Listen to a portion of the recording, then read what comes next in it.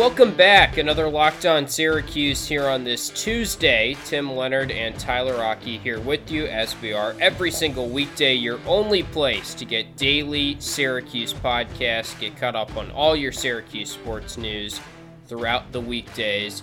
So Ty, the big news that comes out yesterday, Jim Boeheim has all of a sudden kind of reversed his stance. He's optimistic in Jesse Edwards making his way back to the United States. Obviously, Jesse, after wrapping up his freshman year, was in the Netherlands. He's been working out at home. We were kind of talking about last time we discussed him that it was looking like he might not make it back, and maybe that would lead to a potential red shirt. Now it looks like, according to Boeheim and what he told Mike Waters at Syracuse.com, that he is going to get this waiver, come back, take a test, and then wait 2 days for the results in quarantine, and if he passes, he's all good to go, which is good news for Syracuse. Yeah, I was a little surprised when I saw this because now Jim Boeheim's probably a lot closer to the situation because it's an issue that really concerns him and one of his players, but when he was speaking so matter-of-factly in the way that Jesse is going to get the waiver, they're letting people come back in from the Netherlands, and that he's just going to be pretty much ready to go in about a week and a half, which to me, I was kind of like, okay, I haven't really seen anything like this in the news or anything like that, because this is different than what we've seen a lot of in the news lately, where they talk about, oh, are these international students going to be able to be in the United States? No, that's a little bit different. That is international students that were already in the United States during the pandemic, and it's kind of like they're kicking them out of the country. But this is a different situation, so I was a little surprised when I saw that Boeheim's pretty optimistic about this. Yeah, I think I kind of got to a point on this topic where I felt like he maybe was not going to make it for the start of the season. And at the very least, his timetable, workouts, sort of training with the team, practicing with the team was going to be hampered. Now we're hearing a week or two. Obviously, the season itself is kind of up in the air, and whether it starts in the fall is up in the air. But I think this is great news. It is kind of surprising news. And I don't know if it changes a ton in terms of, I think there's still a chance that they sit down and say, Jesse, I think we should redshirt you. Now, I'm with you. Yeah, Some people are going to be listening to that and think, why would they redshirt him? But I've always been of this camp that if you're going to redshirt Jesse Edwards, this is the year to do it.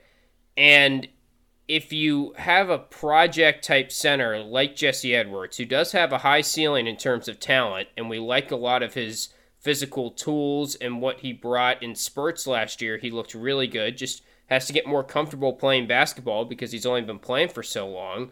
Well, I think it's kind of a waste to not spend 1 year redshirting him when you know he's a 4-year guy and really he's a long-term project in the end.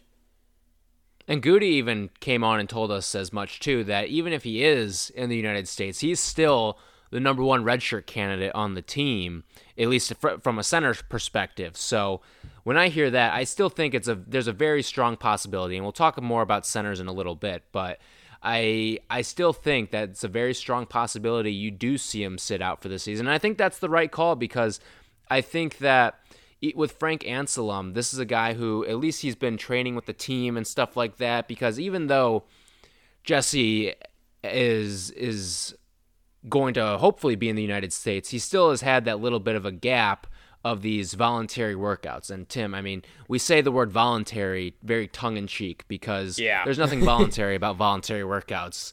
Not just in college athletics. There's nothing voluntary about voluntary workouts in high school athletics, maybe middle school, I don't know, but it's a very loosely used term. Yeah, for sure. What I do is voluntary workouts where I don't work out enough and tell myself I'm going to work out. But for them, exactly. It's actually just a mandatory workout is what it's going to end up being, especially when you're a program the caliber of Syracuse basketball, of course. But, yeah, I mean, the redshirt thing, you look at what the center roster is, and we can get into kind of maybe how the minutes are going to be laid out or kind of project what we could see, which is obviously up in there because so much depends on how these guys perform and how much strides they make. And there's a lot of unknown, again, around the center position and the guys that could be filling out the anchor spot of the 2-3 zone. But I think he's really the only guy that has a chance from the center position of redshirting. I would have thought Frank Anselem, but Goody told us that someone close to the team has told him that Anselem doesn't really have any chance of redshirting, and they were never pitching him as a redshirt candidate. So knowing that, you probably should redshirt one of them. You can't redshirt John Bull unless it's for a medical reason, because he already redshirted last year. So we know he won't, and obviously Sidibe won't because he's a senior. Yeah, that would just be a waste, yeah. Right. So it kind of, by process of elimination, knowing what we know, now Boeheim is, it wasn't maybe Boeheim that told Goody, but the team has maybe said stuff in the past, and then 2 months later, 3 months later, it's been the opposite. So it wouldn't shock me if Frank Anselem wasn't ready, and depending on how weird this season is, maybe they just say, let's redshirt him. But if we're assuming that Anselem's not redshirting, by process of elimination, I think you should redshirt one, and that kind of leaves Jesse Edwards, who, it's weird because he played his freshman year. You don't normally redshirt after you play a year, but there's nothing wrong with doing it. He's the odd man out on the island because he's really the only one that fits the mold. And I think you and I both agreed that it probably once upon a time we felt like it was going to be Anselem just because he's the youngest guy of the crop. He did commit a little bit late in the process and all of that stuff. And the fact that he reclassified too. So he moved up a year. So it kind of would be natural for him. But I think that was the whole thing, is if he was reclassifying a year, he probably wouldn't want to redshirt then, because why would he bother reclassifying? And I don't know. It's a weird process, but maybe he just wanted to get the college experience, even if it meant redshirting a year. So who knows? Yeah. Well, it's going to be interesting to watch. And, I've seen some videos leak out on Instagram and Twitter and stuff about Jesse Edwards working out. It seems like he's working out with the Netherlands national team, and there are a lot of guys that were in the exact same boat as him, and maybe they're going to get some waivers too. And they're big college prospects too. Yeah. I think there's a guy from Kansas. It's a lot of Power 5 Notre Dame, guys. I think, yeah. So, and he maybe looks a little bit bigger if you're looking at it optimistically. Nothing drastic, but if you really put a fine-tooth comb to it, I think I see a little bit more strength, which is obviously going to be a big thing for him. So let's break down more of the minutes maybe and get into really how this center position will play out in our eyes as we enter this upcoming season. And then after we do that, we will talk some football. We got to finish our discussion from yesterday on kind of rebuilding the football program. But first, let's talk about the centers some more.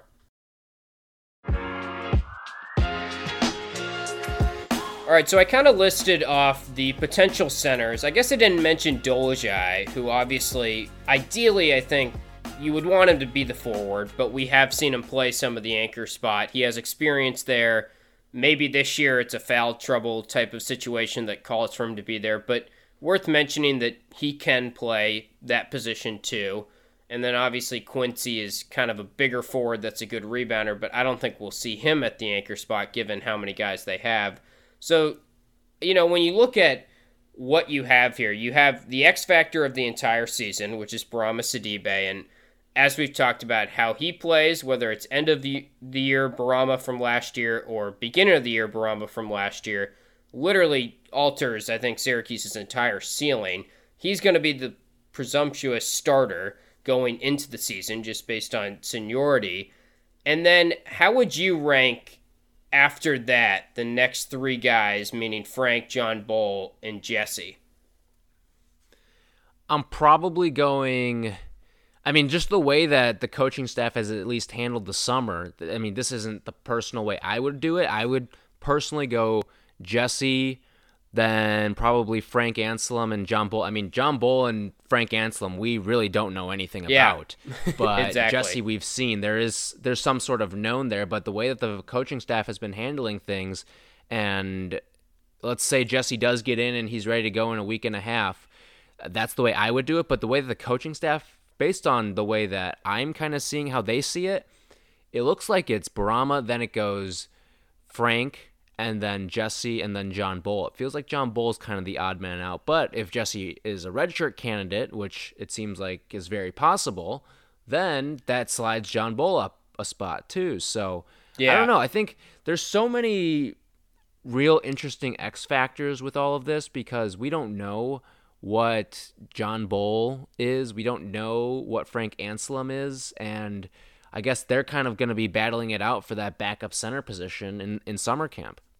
Yeah, we kind of know nothing about John Bull.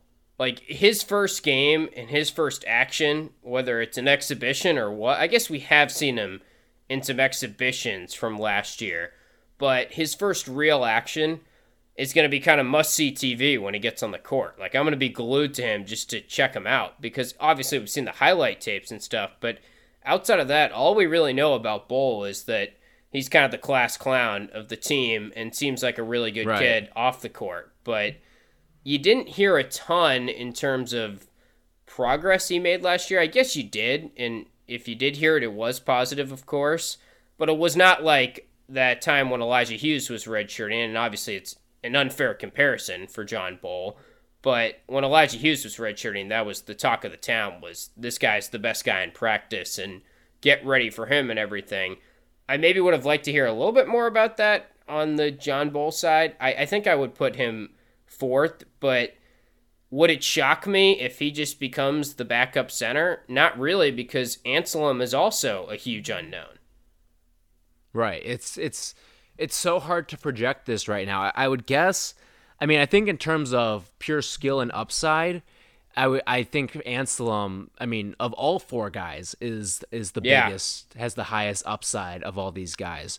But at the same time, upside only matters when you reach your peak, really. So you have to get to that part. A lot of these guys are very raw. And I mean, in the case of Jesse Edwards and Frank Anselem, they haven't really played basketball until these last 5-6 years.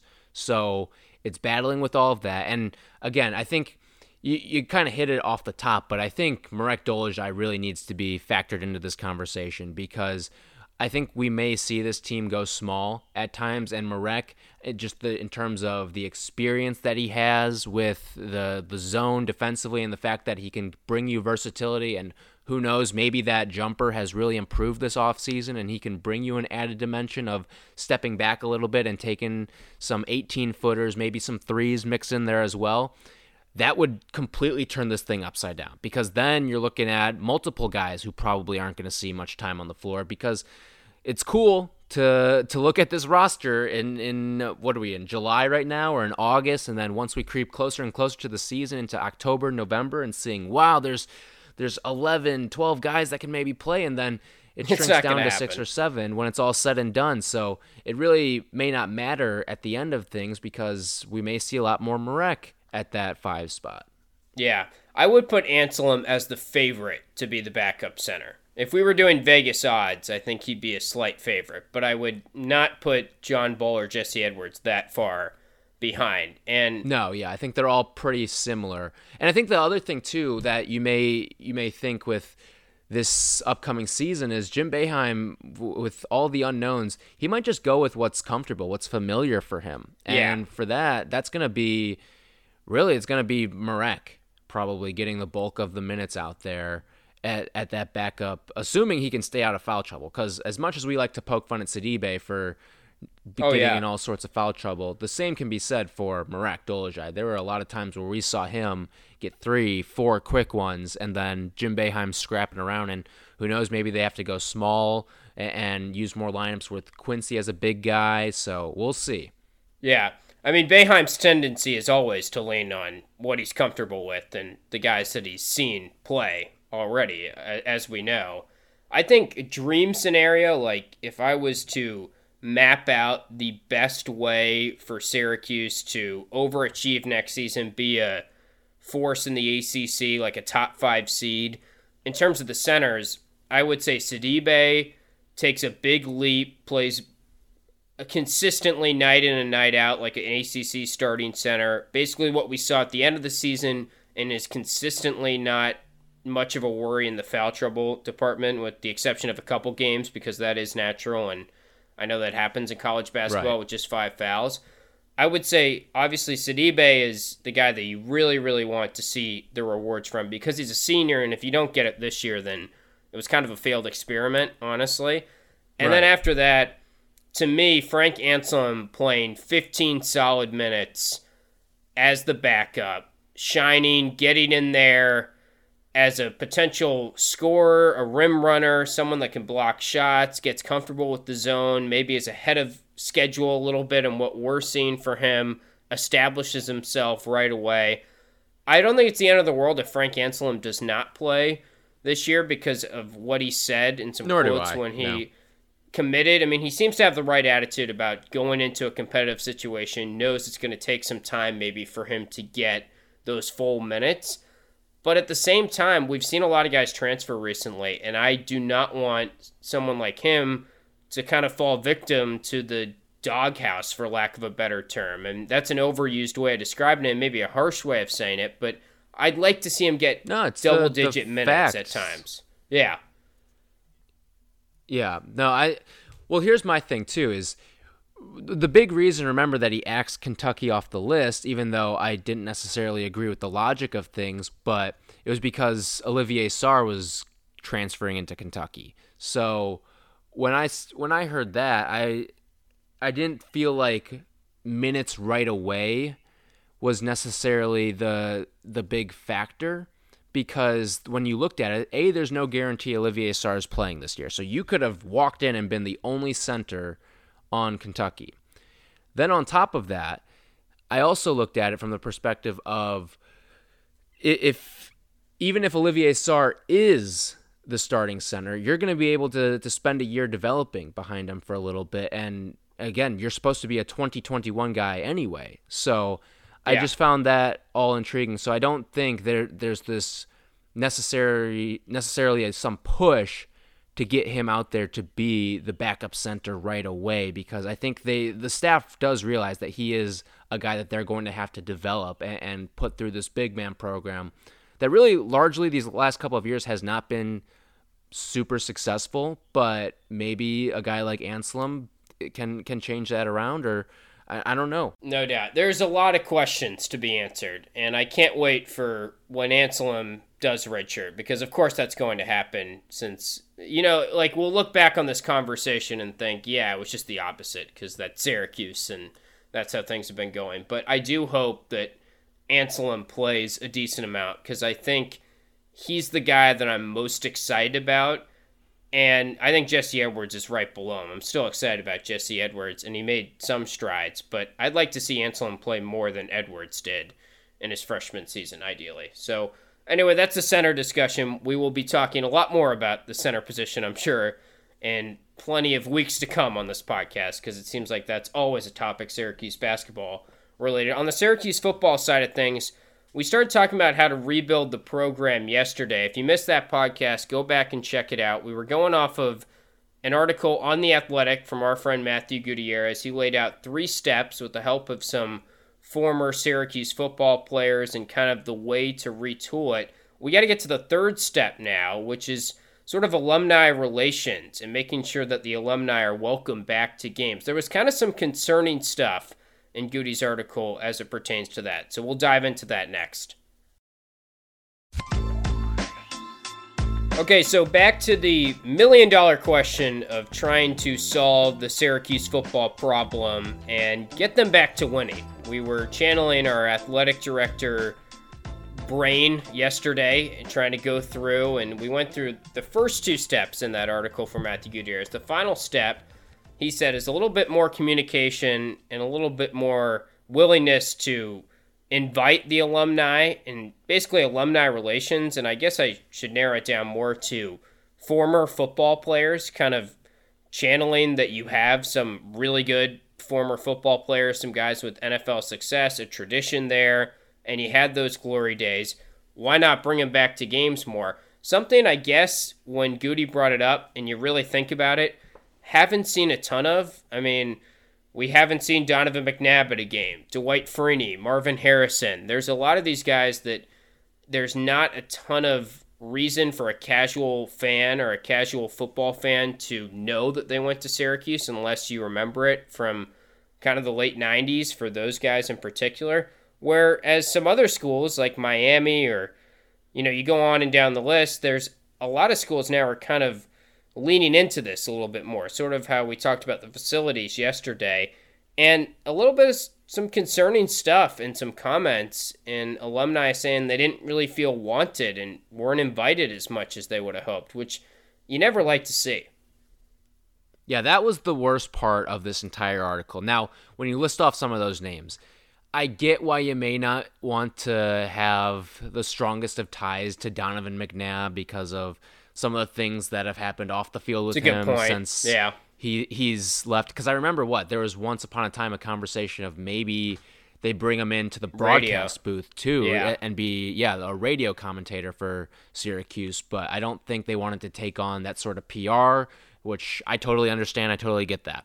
But guys like Dwight Freeney, Marvin Harrison, I mean, if you ask a number of students that are on campus now, what school Marvin Harrison went to, I bet a number of them would not know Marvin Harrison even went to Syracuse. Yeah, he especially slips through the cracks. He flies so under the radar. I mean, I'm trying to think too of even the highlight videos that I see played during games. How often do you see Marvin Harrison on them? Right, and he's such an elite wide receiver. Like, honestly, I know he's an NFL Hall of Famer. He's up for the College Football Hall of Fame this year, I believe. So yeah, I don't know why. I don't get that one. Right. Freeney, to me, feels like he gets more connection to Syracuse than Harrison, which maybe other people feel differently, but Harrison is... I bet if I asked just some of my friends that are not Syracuse related, they would not know Marvin Harrison played for Syracuse. And that's a problem, because that's such an asset that Dino could be using, that the school could be using. Yeah, so Phil Nash, he's actually quoted in this article, and he comes out and says, fewer players are allowed on the field than in years past. In recent years, that number has been reduced. Could make a huge difference. On our teams, we had that connection with alums. Big-time programs now, that's what you see. When you look at Ohio State, Michigan, the sidelines are loaded with former players who are coming back for games. We don't do that nearly as much. That's such a simple thing to do. And just to have the alums, I mean, they're not bothering anyone. If anything, they're hyping guys up. They're making guys want to go make a play to go have the alums see them make a difference in the game. And I just don't understand the fact that these guys don't feel welcome. These guys should have a ticket to every game if they want one. That should be an email that goes out at the beginning of every season to every Syracuse football alum that says, if you ever want to come, and maybe it does, I don't know, but the way that Phil Nash is putting it off, it doesn't look that way. Doesn't sound like it. No. Yeah, if you want a ticket to every game, we'll get you a field pass, your family, field pass. You can be on the field before the game and then a ticket during the game. And I mean, there's so many boosters, there's so many boxes. You can go sit up in a box, we'll get you a seat, whatever you want. I mean, it's not like you sell the place out every single game either. You should be rolling the red carpet out for the guys, especially the guys who made this program what it is. So, I don't know. Maybe they do that with Dwight Freeney and Marvin Harrison, and they just choose not to come back, and they don't do it with a guy like Phil Nash. So, I don't know.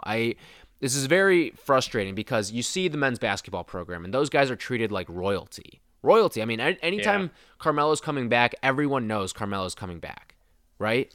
And we just don't see that same thing in the football program. Yeah, and I think winning has something to do with that, for sure.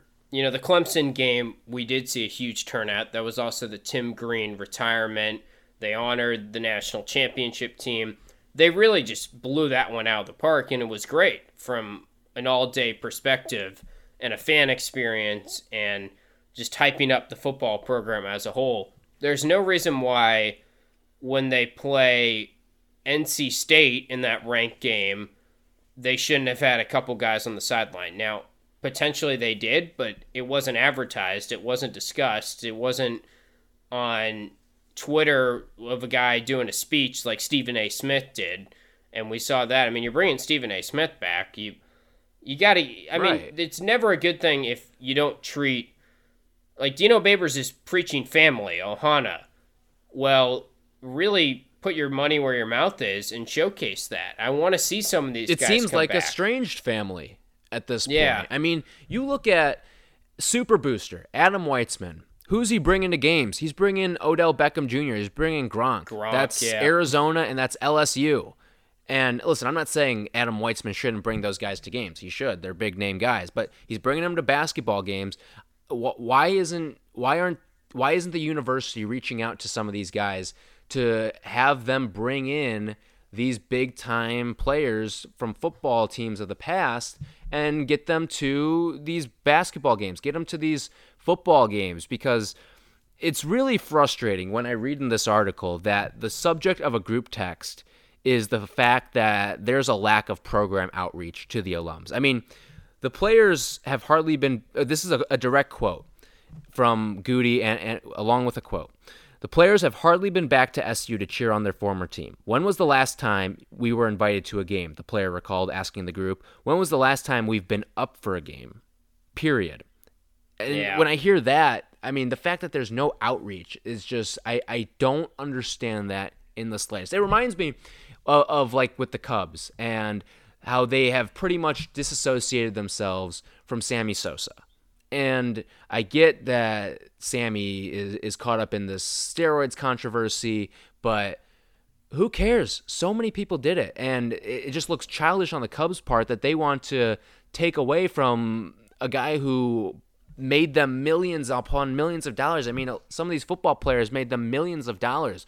Think about back to the time when you were there, Tim. Aside from maybe when they honored a team or something like that, who is the only Syracuse football player that you see honored on or really that you have seen year after year after year at a game?